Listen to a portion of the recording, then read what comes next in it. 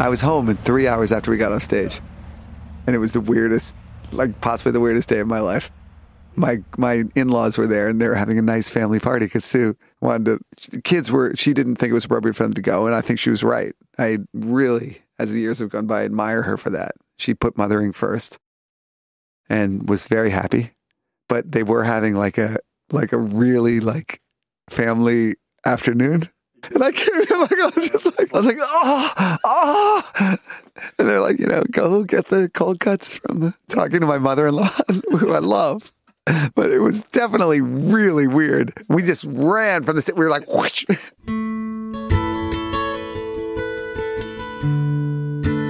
The music ended at Phish's Big Cypress Festival roughly 7 hours, 13 minutes, and 17 seconds after midnight, or a little bit past 7 in the morning on January 1st, 2000. The band was home quickly. It took fans and organizers a little bit longer. My name is Jesse Jarnow. As we'll learn in this final episode of After Midnight, brought to you by Osiris, leaving Big Cypress wasn't quite that easy, even if the traffic wasn't nearly as bad. The festival's impact was enormous, most immediately on Phish themselves. But as the grandest of Phish's 5 90s festivals, its legacy on the music world rippled outwards from the Seminole Swamp. It rarely happened so cleanly between one century and the next, but for both the band and the culture they nourished, Big Cypress was the end of one era and the beginning of the next.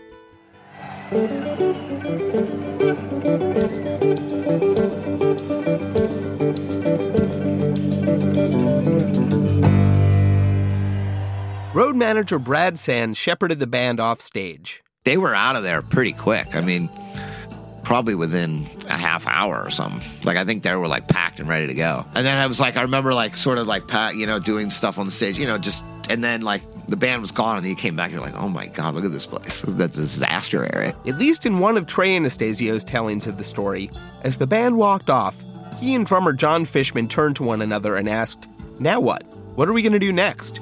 We should just quit right now. Phish recalled the exit well. The thing that sticks in my mind that I always remember, I have this vivid memory of coming off the stage. I remember what T-shirt I was wearing, what I changed, the clothing I changed into. Like, I took off the dress and took off the sneakers and changed into this white shirt that I had that had this, like, hand-drawn from the guy that just passed away recently from Austin, Texas, Daniel Johnston. In our early days, we played there, and there was this guy who was selling T-shirts on the road, and I bought this T-shirt. It was like scribbled like aliens and craziness on this T-shirt. It was like my favorite T-shirt, and I didn't know that I bought it from Daniel Johnston. So somebody years later was like, "Oh, that's a Daniel Johnston T-shirt, that had holes in it and shit." Like, I don't know, other people I guess were framing theirs or something. We got off the stage, and I guess it's like, 8 in the morning or 6 or 7 or, it's early in the morning, sunrise, it's within an hour after sunrise or something. And get off the stage, change, went to the catering tent, had a huge plate of baked beans and scrambled eggs. When it was finally over, that the tour buses left immediately.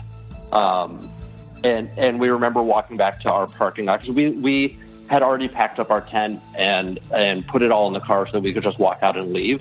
And we all just remember the tour buses leaving and everybody standing along the road cheering as they were going off, which was pretty awesome. We got on a private jet, which was really abnormal. Like, we weren't flying around regularly on private jets at that point. That was like a real special occasion because the traffic was so crazy going in and out.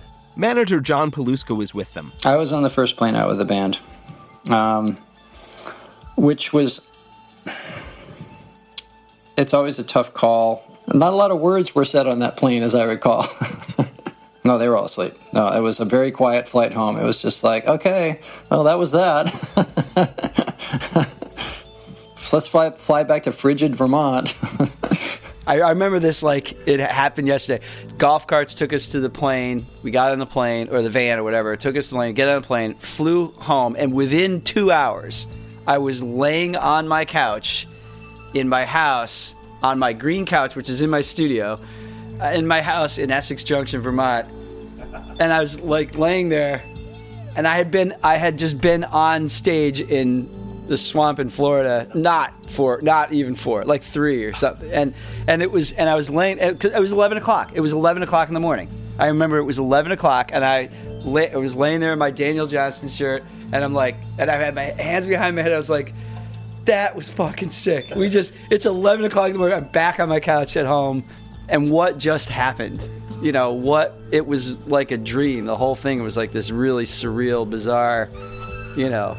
Road manager Brad Sands stayed behind and surveyed the wreckage. All through those 5 days we were all there, it was like, wow, this is great. This is amazing. Look how beautiful this is. Literally, when the last note ended, it was just desolate. Like, not even desolate, just everything looked broken. The pool had like a film on it. You know, like, you know, all the like trailers were trashed, you know. The band was gone, and then you came back and you're like, oh my God, look at this place. Then when the sun was up and the show was over, the place looked like a war zone. There were bodies everywhere. You know, people were passed out, debris everywhere. Here Comes the Sun is playing over the loudspeaker, and I remember we were walking out, just, you know, sort of in a daze, kind of like everybody else, and super happy, and but still trying to like just figure out what just happened and what we experienced. And all of a sudden, you know, through the crowd, we see the naked guy. At this point, he had found a sarong, like a multicolored sarong that had obviously been in the field for the whole festival and was kind of wrapped around him. So he was, you know, still no shoes, still no shirt, but did have a sarong at this point. And the look on his face was just complete bewilderment. You know, he just was trying to figure out, I think, where he was and why he didn't have a shirt on and why he didn't have shoes on, and was just kind of looking around trying to figure out what direction to go and just what had all happened. And I think if I remember correctly, there were these little paths that went, you know, shot off sort of the main road and went back to the campsites, and he was walking in front of us, and then he kind of turned and looked almost like had this like Bigfoot sort of presence about him, and then just walked into the marsh, and we took a right to our campsite. And I wouldn't be surprised maybe if he's still there, just wandering around still after all this time. Michael Calore, now a senior editor at Wired, recalls that he camped with the Green Crew, the touring cleaner-upper squad, in what seemed like the best spot in all of Big Cypress, and how they discovered perhaps the single flaw in the campground's layout, near where 2nd Avenue curved around and turned into the front. So we camped really close to the stage, which turned out to be a mistake. They could only empty the porta potties on the side of the campground that was closest to the entrance and exit, and we were like all the way over by the stage, and people just started taking shits on the ground around our tent. By the time the midnight set was over, we were walking back to the tent, and we're like, "Oh, look at this! There's crap everywhere." You know the way that Wookiees are. They're punk rockers to the core. Like, the first thing they do is they show up and they break the toilet. Over at Thin Air Radio, our faithful host Tad Cautious was delivering the news of the world calmly, reading off items over a sitar drone, including one story that made the post-show music of Here Comes the Sun even more poignant. In the morning, the concert was over, the dawn had broken on the new millennium, and the world had not collapsed as a whole. So I took great pleasure in just sort of doing a very pleasant, non-eventful news announcement of January 1st, 2000. And it was dawn, and I had this like Indian music on that was very peaceful and hypnotic, and it was definitely what I needed at the moment, and I hope that it was what other people needed too. I think the worst thing that happened that we saw on the news was someone broke into George Harrison's home and stabbed him, but then George Harrison fought back and fought him off, and the cops came and George Harrison lived, and that was it. There was a real sense of calm and peacefulness, like, boy, we really crossed this threshold, on January 1st in the morning, and George Harrison is safe, and I think we can all go on with our lives now. It was nice to report that there was nothing to report. So if you do feel like hanging around, we're encouraging you to hang around, take some time, enjoy Saturday morning. You can maybe help us pick up some trash and recycling. Even if you do just one little thing, your actions will be certainly writ large against the many thousands of people that are here. If you are leaving the campgrounds and you have less than a quarter tank of gas, you will be given a red piece of paper that will serve as your ticket to get to the Shell station. Because as traffic progresses from the campgrounds to the interstate, traffic will be split off. One line of traffic going to the Shell station and one line of traffic going to the interstate, just to keep things moving smoothly. And if you can get by without stopping at the gas station, encourage you to do so, just in order to help things move along smoothly. Soon enough, Big Cypress Festival goers moved out of range of thin air radio and back into consensus reality.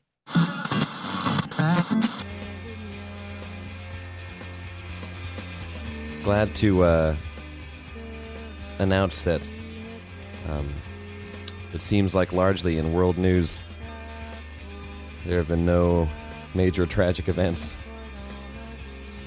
and fears of apocalyptic ongoings have melted away into general New Year's party spirit.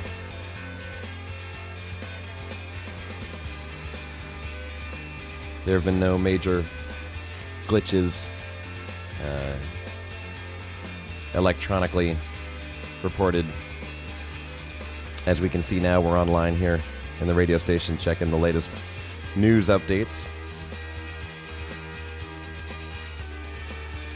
Basically, the big things that happened over the last few days were George Harrison was attacked and lived, and Boris Yeltsin resigned, and the hostages in the plane were released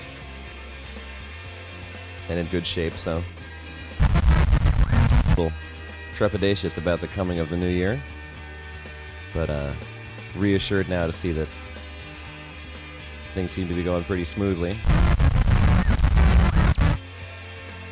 in terms of not a whole lot of danger.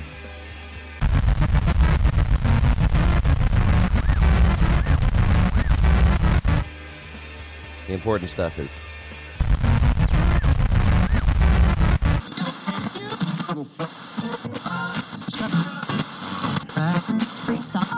not everybody was tuned into thin air as they headed out, and nearly every Big Cypress attendee, and probably most Americans for that matter, remember where they were when they discovered that virtually nothing had happened as a result of Y2K. Maybe things got weird. Maybe there was some kind of big societal meltdown. We don't know.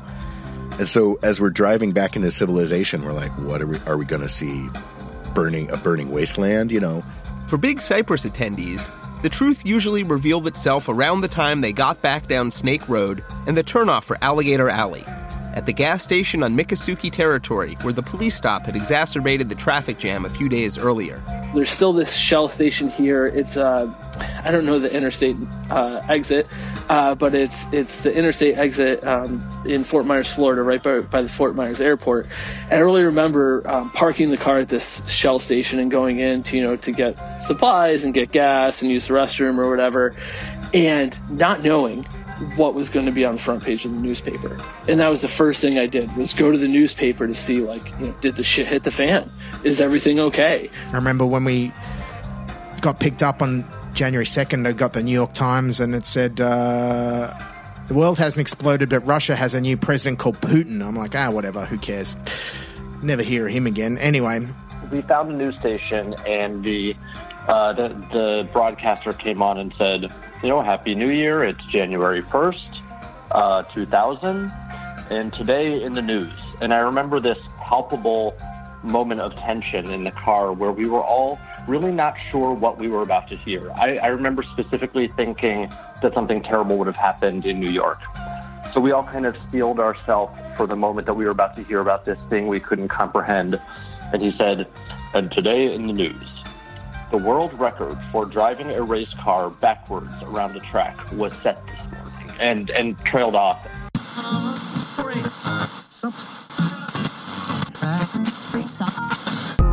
For the past 8 years, Vermont-based Fiddlehead Brewing Company has celebrated the art of unique and improvisational beer making. You may have had their beers at Phish shows in the past, and hopefully you'll try one in the near future. When you visit them in Shelburne, you can sample one of 12 fresh beers on tap, including the classic Fiddlehead IPA. Fiddlehead reminds you to blaze on. Ben & Jerry's has always had an unconventional and memorable perspective on ice cream, just like Phish's perspective on music. In addition to sharing their Vermont roots, their partnership spans back to 1997 with the launch of Phish Food, which benefits the Water Wheel Foundation, Phish's charitable organization. To hear more about Ben & Jerry's work with Phish and the Water Wheel Foundation, check out Under the Scales, episodes 41 and 54.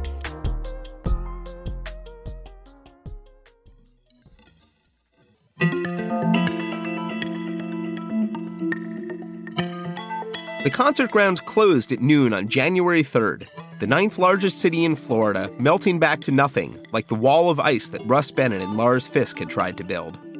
Promoter Dave Werlin oversaw the breakdown of the festival.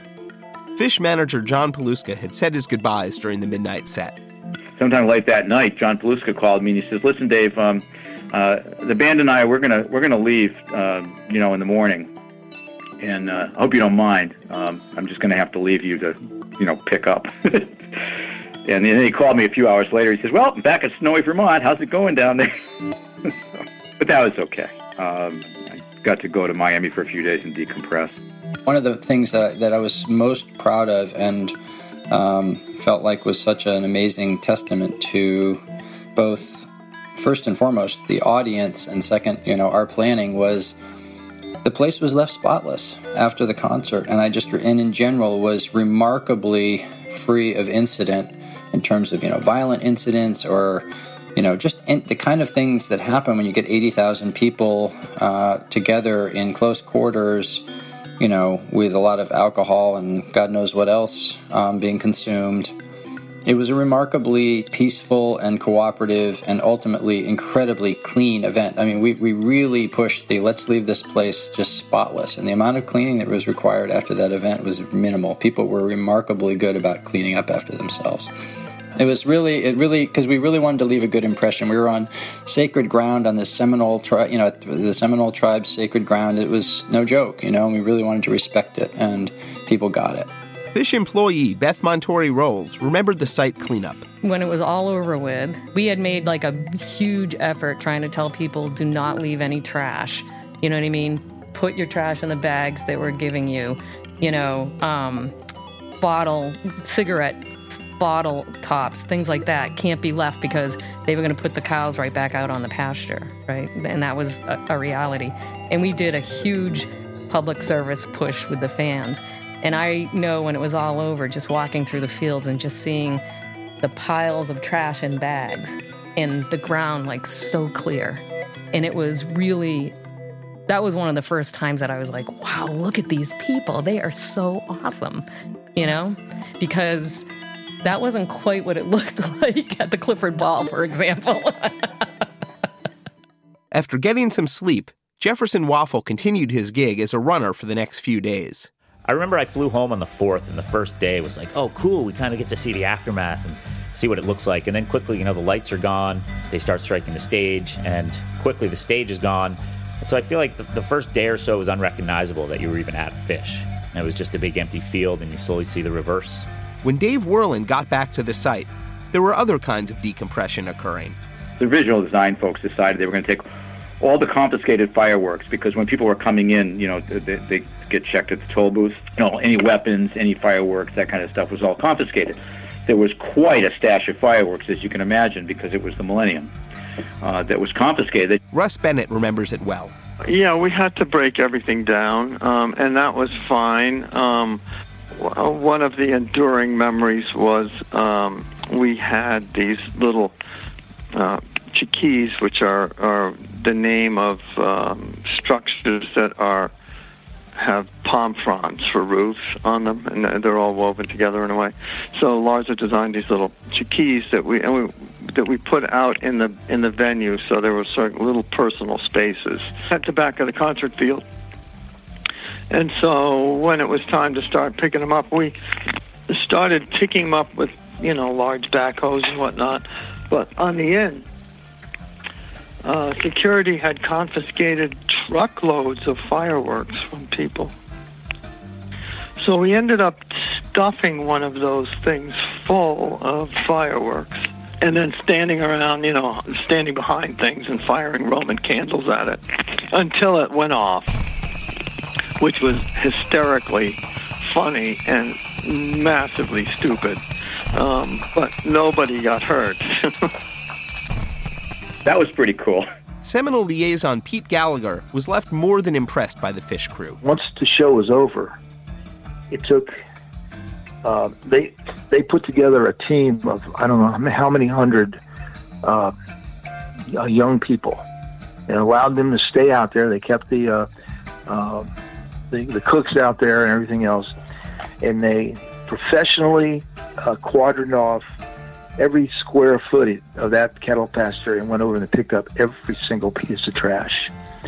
And it took them several weeks until finally the Seminole Fire Department or whatever went in there and inspected it and said, "Yeah, it's all gone." That was part of the deal. They had to leave, take everything out, and make it look like it was before, because they were doing things like building. They built a bridge or a boardwalk through a big cypress dome.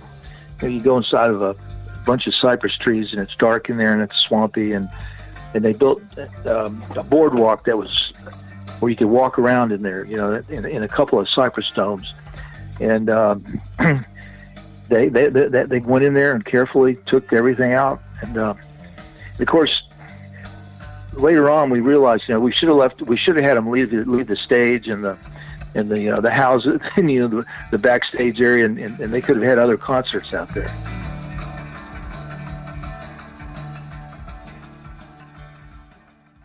The ripples of Big Cypress into the outside world were almost immediate, even if nobody was quite sure what it all meant.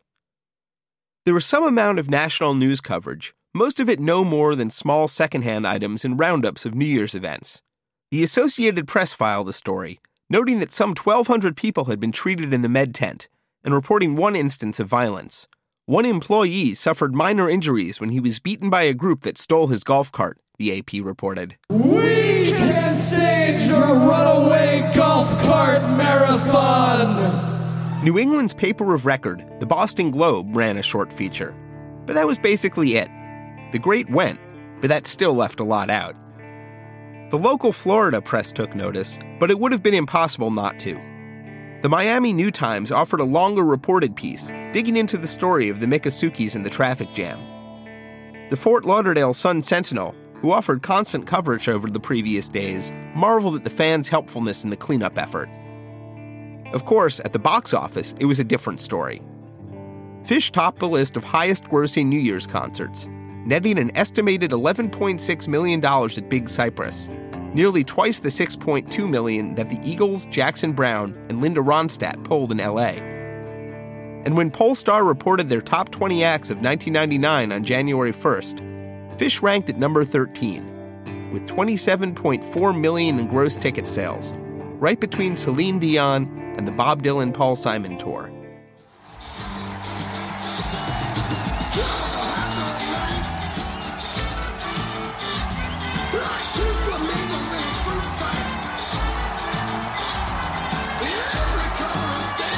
One immediate effect of Big Cypress came less than 3 weeks later, when the Cleveland Plain Dealer reported that Phish's hot dog was headed for the Rock and Roll Hall of Fame in Ohio, and would soon be on display in the main lobby of the enormous pyramid-shaped museum.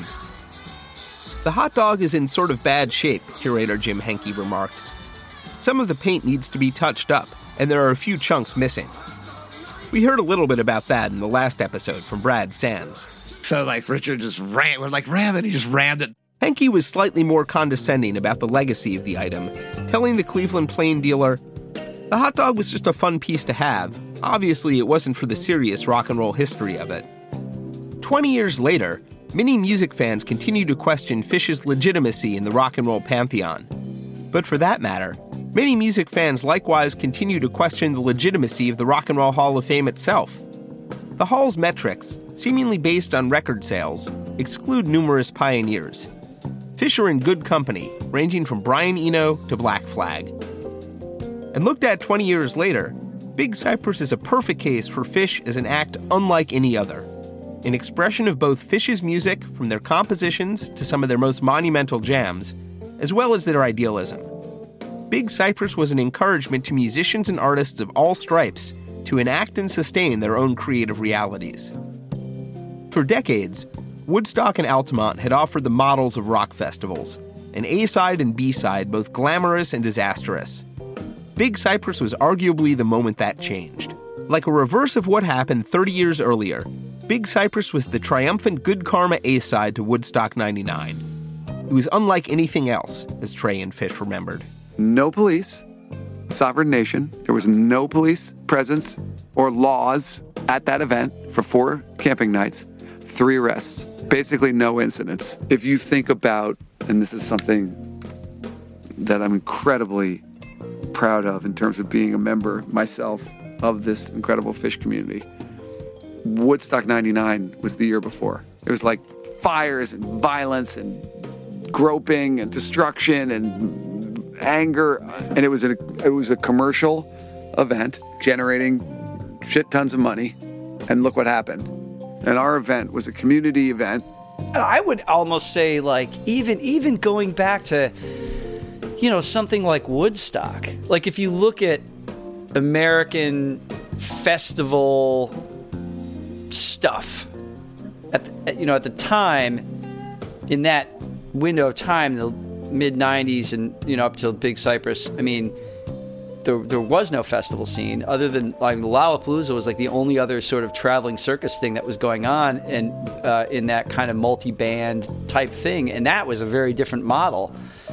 But kind of setting up shop in this one thing and having this big event, I mean, it was like Monterey or the Atlanta Pop Festival or these pop festivals that happened in the 70s and stuff were kind of the only real sort of pre-comparisons, and a lot of those things really didn't come off all that ideally, and so this was like, I don't know, I felt like Big Cypress was, I mean, even though it was just one band, but it was like this kind of what the intent of all those other festivals with not really any problems. Stephen Hyden recently dug into the legacy of Woodstock 99 on the podcast series Break Stuff, the story of Woodstock 99. He can be heard soon on the Osiris series From the Vault. If you're going to compare Woodstock 99 to Big Cypress, it really is sort of a Goofus and Gallant type situation, where you have one of the worst disasters in music history on one hand, and then on the other hand, you have this sort of beautiful experience that, I think in almost every way was the opposite of what Woodstock 99 was like.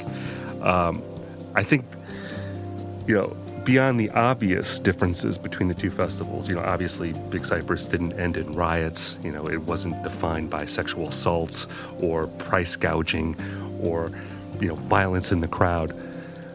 I think the biggest difference with Big Cypress was that the band was connected to the audience, and that there was a feeling, I think, that was shared between the organizers and the people who attended, that this was something that we all wanted to do together. We want to be in this space at the end of the century and at the end of the millennium and experience something that will never be replicated. And we're going to do it in a setting that's beautiful. We're going to create this environment that is almost like a fantasy land, type feel. And we're going to play great music for hours on end that we all love. Whereas at Woodstock 99, I think there was no connection between the organizers and the attendees. The organizers felt no empathy, really, for the people who were there. They didn't book bands that they liked. They didn't serve food and alcohol that they themselves would want to have. And the setting was this military base that had been cleaned up for toxic waste back in the 1980s. That was miles upon miles of concrete. It's certainly not a place that I think any of the organizers themselves would want to spend a weekend in if they had the choice. So to me, that is the essential difference, that it's an empathy gap, and that's why I think one festival turned out so well and the other festival turned out to be a disaster. Phish blasted and blazed a wide path, inspiring not only countless individual bands and individuals, but profoundly shaping the entire festival ecosystem that was beginning to emerge. Significantly, 1999 was also the year that Napster launched, turning the music industry upside down. It was only a few weeks before Big Cypress that the Recording Industry Association of America sued Napster, beginning a protracted battle that sometimes seemed to pit the music industry versus its own listeners. During the decade of tumult that followed, one of the few growing sources of income for musicians was the ever-expanding festival circuit, where Phish's DNA could be found everywhere. Dave Werlin, who'd co-produced all 5 of Phish's events, watched as the festival map started to expand in their wake. I think we were kind of the gold standard at the time, of the festival world, or at least of the concert campout festival world, there was still the Newport Jazz Festival and Folk Festival. There was still the New Orleans festivals, Lollapalooza in Chicago. There's still those things, which were mostly kind of, not camping, urban. What we were doing was a little unique, and we kind of rewrote the book. So, we were in that position from the Clifford Ball on. I think if there was any, big change was when we did the Clifford Ball. It kind of showed the industry, oh, look. And then that begat Gathering the Vibe, and I don't know how many others, dozens of copycat festivals. I think we proved that it could be done. It could be done safely. And one of the things that was always an impediment for people that wanted to do these things was mass gathering laws, particularly in New York, and that was, created because of the original Woodstock. And so in order to be able to prove that it could be done safely and properly, once we did that, I think it opened the floodgates for other people to start doing it, and here we are, Festival Nation. I think that there was a collective maturity, just an understanding of this, because most of the staff, most of our department heads had been with us from the Clifford Ball. So everybody was on this learning curve, and each time they were getting better and better at what they did. And as a result, I think each one got progressively better. And a lot of these folks are running all the other festivals, Bonnaroo and Outside Lands and whatever. It's the same people in many of those. And these are people that really cut their teeth on the Phish festivals. Both Phish and my company are really proud of what we contributed. The Phish festivals were certainly a conscious influence on Bonnaroo co-founder Ashley Capps. Thanks to fellow Osiris podcast Road to Now for interviewing Ashley. And Phish did their own festivals. And they also demonstrated that there was an audience out there, a rock audience out there that was still hungry for that type of experience and would embrace it if it was done imaginatively and done well. So that was some of the inspiration that I think enabled us to overcome that conventional wisdom that this is a really stupid idea. A lot of our original team came from those festivals and brought that expertise in. The members of Phish were well aware of the carryover. After Big Cypress, I know that the people who started Bonnaroo took about 12 of our main staff members, and they did Bonnaroo 1, and then I headlined Bonnaroo 1, and that was cool. It was cool this year, too. So in that sense, it's kind of an honor. There's so many festivals now. Festival culture has become, it may have peaked. Visual designer Russ Bennett is one of the Phish crew who has worked on Bonnaroo. When I was working with Bonnaroo early on, we would say, okay, let's try and make these hubs out in the campgrounds that are logistics, medical, showers, all that kind of jazz. Let's make them be centers of art and interaction and all that kind of jazz. And they're doing that. It takes a while. It takes commitment of money. But they're more and more, Bonnaroo is more and more doing things in the campground because that's where the people live. As opposed to making the line be, okay, you're inside the venue and then you're outside the venue. Nobody's touched it. It was such a complete immersive experience in so many ways that And there was such a commitment, that's a monetary commitment and a time commitment, all of that kind of stuff that the band supports and put forward to create that experience and these experiences. It's profound, it's worthy, and I think it'd be hard-pressed to say other festivals are doing anything like that, really.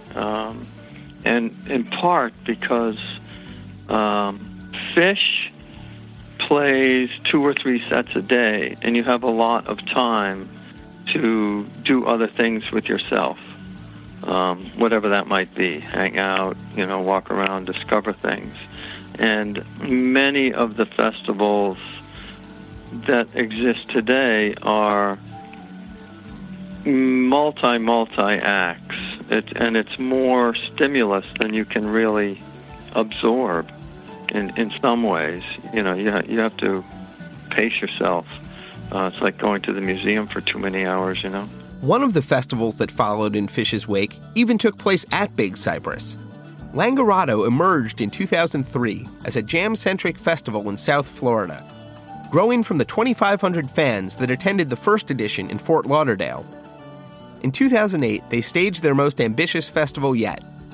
4 days and 5 stages, including R.E.M., the Beastie Boys, The National, Phil Lesh and Friends, Bass Nectar, and many others. Well, it might have been at Big Cypress. It wasn't Big Cypress. There were a gazillion acts and pure overload of music. The festival economy would prove to be a dangerous game for promoters, capable of going bust at any moment due to sudden weather or other unpredictable factors. The 2008 Langerado would be the last, after the 2009 iteration lost a series of local battles about where it might be held. But that's all a topic for another podcast.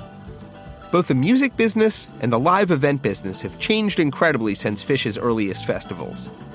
In the wake of the record industry's near collapse, corporate partnerships have transformed the concert experience even further. Dave Worland describes it. Now it's like almost like white noise or a waterfall. It's like when you go, for example, you go to a sports, any kind of sports event, whether it's in a stadium or an arena, wherever it is, it's just plastered to the point where you don't even see it anymore because it's just there. You just expect it. There's just one billboard after another, and there's electronic screens, and it's everything is just selling. And it's almost like people, there's a generation now that's just, oh yeah, that's the way it is.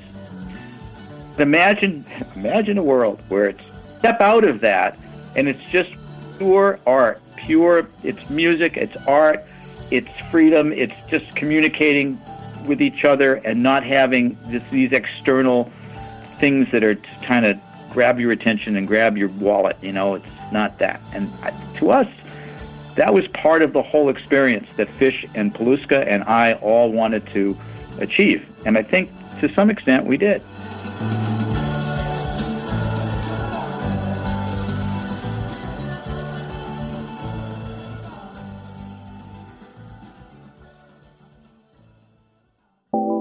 "1997 was a landmark year for Phish. Not only were they at a creative peak musically, it was also the year they formed the Water Wheel Foundation and launched Phish Food Ice Cream in partnership with Ben & Jerry's. Since then, every pint of Phish food purchased has supported Water Wheel's environmental efforts in Vermont's Lake Champlain watershed. Ben & Jerry's is proud to support After Midnight in commemoration of the band's once-in-a-lifetime trip to the Everglades. To hear more about Ben & Jerry's work with Phish and the Water Wheel Foundation, listen to Under the Scales, episodes 41 and 54. Fiddlehead Brewing Company is proud to support After Midnight. The next time you make the pilgrimage up to Vermont, check out their tasting room in Shelburne, just 10 miles from Burlington. Founded by Phish fans, Fiddlehead celebrates the same experimental roots as the band and is constantly innovating with new brews. They're also an integral part of our community, supporting causes like Cash or Trade with the For the Faithful Wild Ale series. Stop by the tasting room in Shelburne and blaze on with your Saison. Keeping track of Phish set lists isn't easy. With so many songs and details, who can remember it all? But that's why there's the new Pedantic Ally plugin for iPhone and Android, compatible with most Notepad apps. Don't recognize Sigma Oasis? Don't worry. Using new Fizam technology, it matches songs' fingerprints with recordings from livefish.com. And with advances in AI, Pedantic Ally double-checks all your setlist notations in real time. Was that a Megillah tease in Simple? Of course. They tease Megillah in every Simple. What are you, some kind of fucking 3.0 noob? Go back to your edgelord hot takes about how they're playing too many new songs. Pedantic Ally is available now, wherever apps are downloaded. That's pedantic.ly.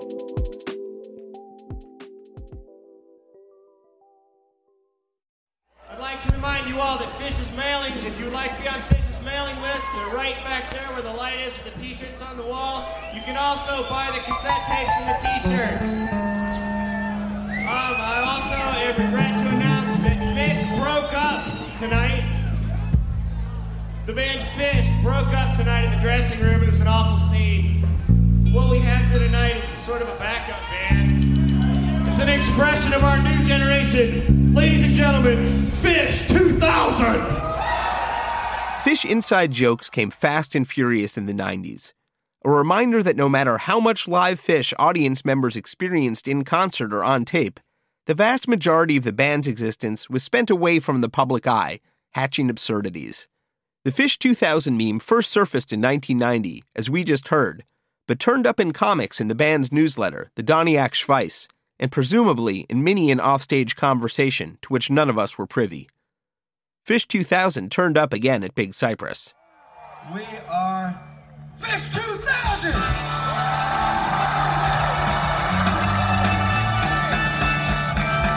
As with the Long Gig and the band's musical Halloween costumes, sometimes in-jokes became reality. But now, Fish 2000 was here. Big Cypress would be a milestone in the band's history. Promoter Dave Werlin remembers. Right after the Clifford Ball, the band in our office, we all got together and had a celebration. And, the band said, this is what we've been working for the last, at that point, 10 years, or whatever it was. And the feeling was, boy, we finally did it. We've created our own space and our own thing with our own fans and us just as one entity. And wow, we did it. But certainly Big Cypress was that cubed, if that's such a thing. Big Cypress was different. Everybody knew it. Here's Brad Sands. I mean, I think it's, the greatest Fish concert of all time. I would say Big Cypress, then maybe Clifford Ball, because that was the beginning of all that stuff, the first one. But Big Cypress was just, it was the largest paid concert on that night. I always felt like that was the pinnacle moment of, they would always say, oh, we should have just stopped then. And here's John Paluska. It definitely was impactful in a big way. I do remember a feeling that seemed to be shared by all the band members in particular that, wow, we just stood at the top of the mountain. Where do we go from here? Just that feeling of this event is going to cast a big shadow for a while.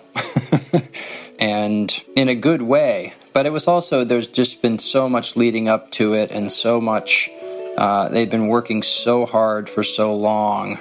And then to have sort of this peak threshold experience that was so iconic and so singular, it did feel, I'm not sure end of an era is the right word or something, but just it felt somehow like, where do we go from here is probably the best way I recall it. And it felt mostly, more than anything, a sentiment from the band that we all paid attention to and listened to, and I remember talking with them about it. For the first time, we had something we knew we couldn't outdo, Fishman told Rolling Stone about Big Cypress in 2001.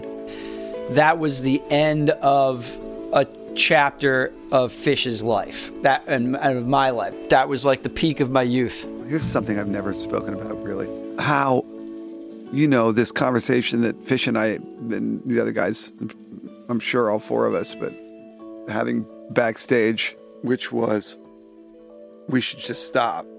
Like it felt like the wave had crashed into the shore, wave one.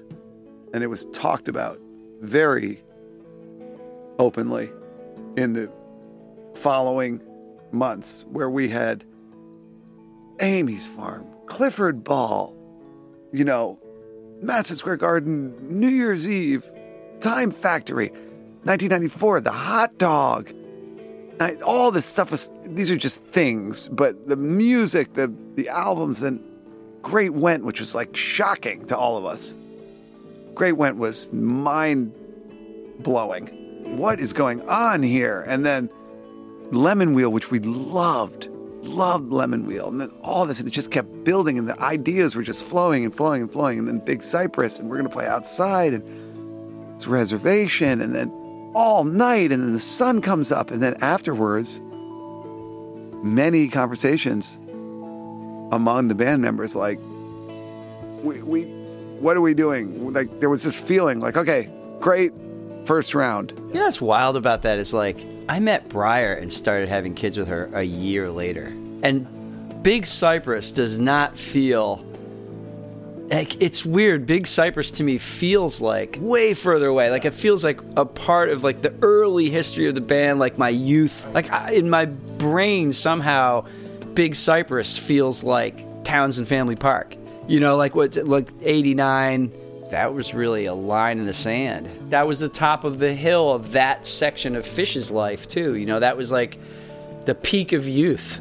Everything after Big Cypress was very waving and wagging and trying to find its footing. Good and bad, too. There were some great shows. And then Phish saying a couple times, like, why do I feel like the train is about to crash into the wall if we're not careful? He said that a couple times. When I remember going in and telling Amy... You know, the first festival was at her house. She was the first fan. She was literally the first person to ever stand in the front row at a Phish concert at Doolin's. She was our first fan. We had one fan, it was Amy Skelton. Then we had two fans, it was Amy Skelton and Brian Long. And Amy threw our first festival, and Amy was over the moon at Big Cypress. And then I went in Amy's office sometime in 2002 or something like that. I said, this is gonna, like, we're gonna have to pull plug. And I remember her reaction. She was like, hallelujah. Nobody wanted it to stop because it had now become established and there were jobs and there were this blah. But she could see that the band members were not just me. It wasn't just me. It was all four of us. We need to stop. I mean, it was so big. It was such a emotional.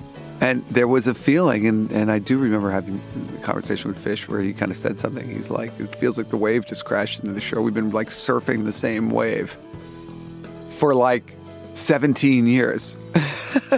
And the wave just went at Big Cypress into the shore. I mean, it wasn't that long after Big Cypress that they sort of had that first hiatus. Big Cypress was a line in the sand, of course. Unquestionably.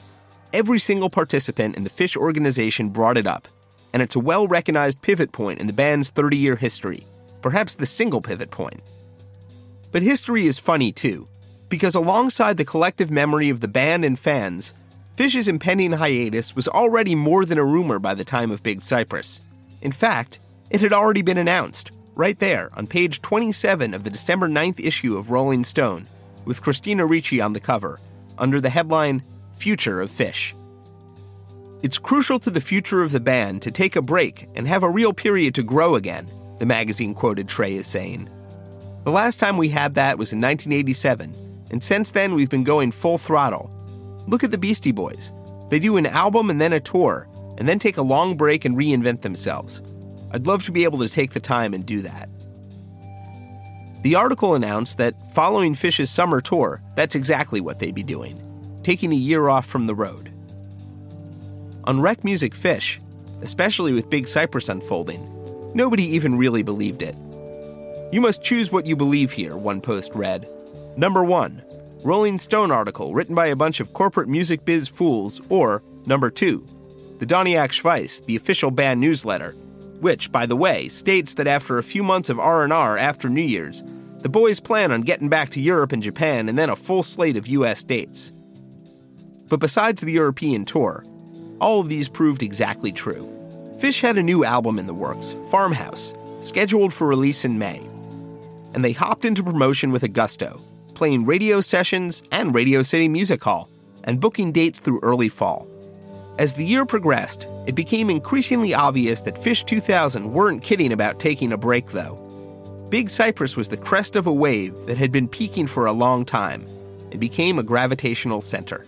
on a certain level, I would also argue now, in retrospect, that even if we hadn't been drinking or doing any drugs or anything like that, the immediate aftermath of Big Cypress would have still been a really difficult period in a way, because it was such a high point. And, you know, we had the long gig idea and all of the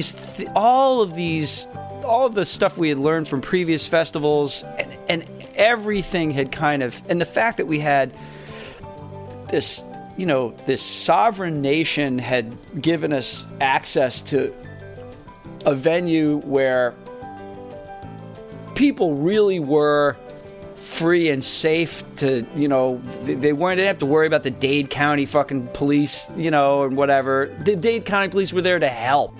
And they truly were there to help. I think the whole entire thing was like this peak of idealism of, you know, like from the musical perspective, the band's, you know, musical goals. There was kind of this feeling of, all right, let's go recharge the batteries for a while, and this is not an end, but it's a, you know, we're going to press pause and just refresh ourselves and see what new stuff emerges. But, you know, by 2003, which wasn't that long away from Big Cypress, we did It, which I thought was, you know, pretty special festival too. I mean, it's, you know, they all have their own specialness, but I felt like It, in some ways, built upon all the ones we'd done in the Northeast up until that point and bettered them. You know, for me, I really thought that was a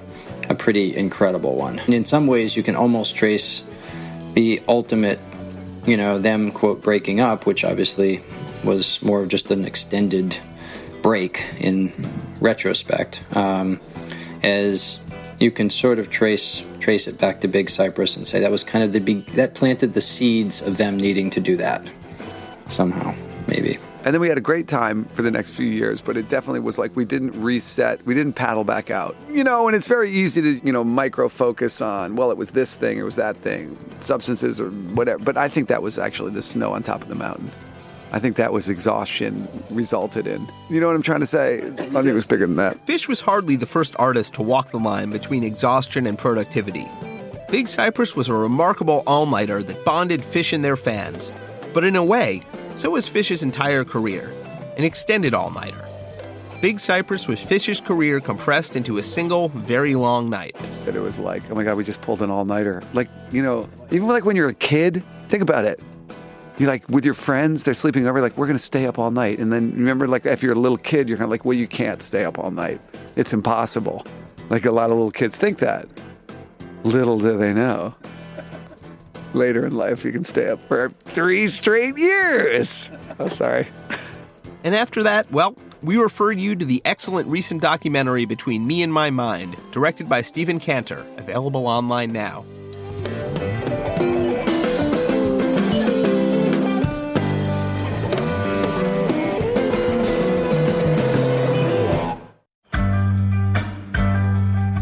It's now 2019, 20 years since Big Cypress, and 10 years since Phish's return to the road.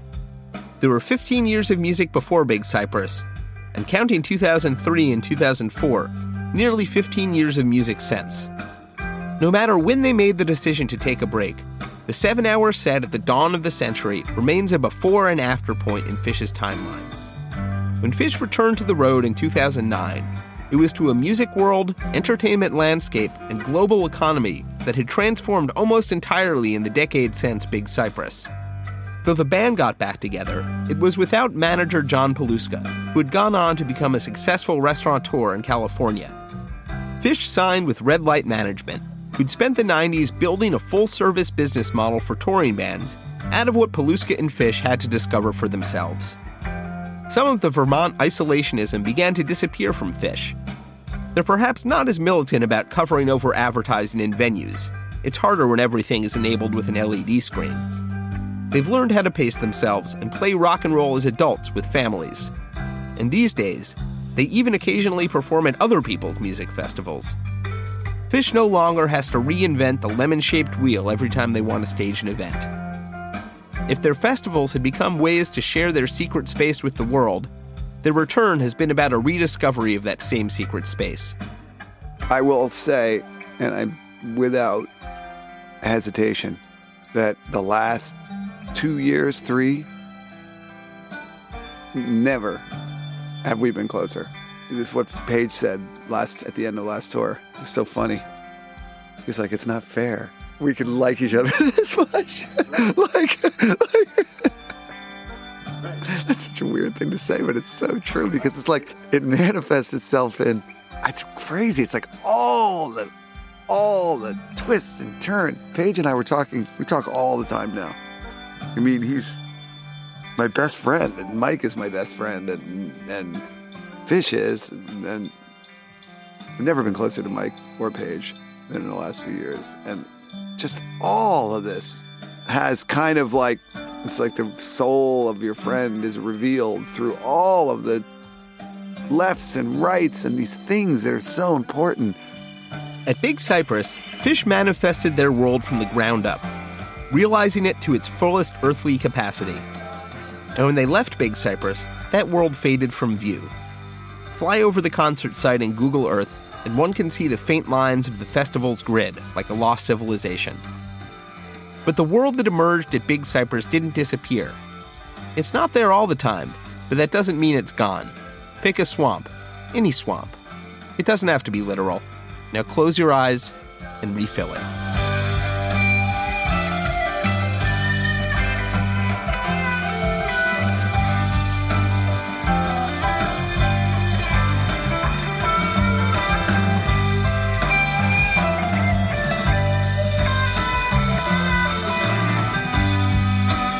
After Midnight, Phish at Big Cypress is produced by Osiris Media. The executive producers are RJB and Tom Marshall. After Midnight was produced, edited, and mixed by Matt Dwyer. Written and narrated by me, Jesse Jarnow. Music by Amar Sastry. Production assistance from Christina Collins. Interviews and additional production assistance from Jefferson Waffle. Art by Mark Dowd. Thanks to Phish, Red Light Management, and to all interviewees. Thanks to the fans who submitted their stories, including Stephen Grip, Patrick Hickey, Mark Blitz, Philip Schuster, Bethany Austin, Greg Netzarim, Tano, Jen Chadbourne, Josh Silverman, Mike Palmer, Dylan Behan, Rock, Scott King, Tim Pollock, Chris Dolmetsch, and Andrew Peerless. After Midnight was recorded at Telescope Audio in front of a live studio audience. Thanks so much for listening, everybody. See you somewhere down the road.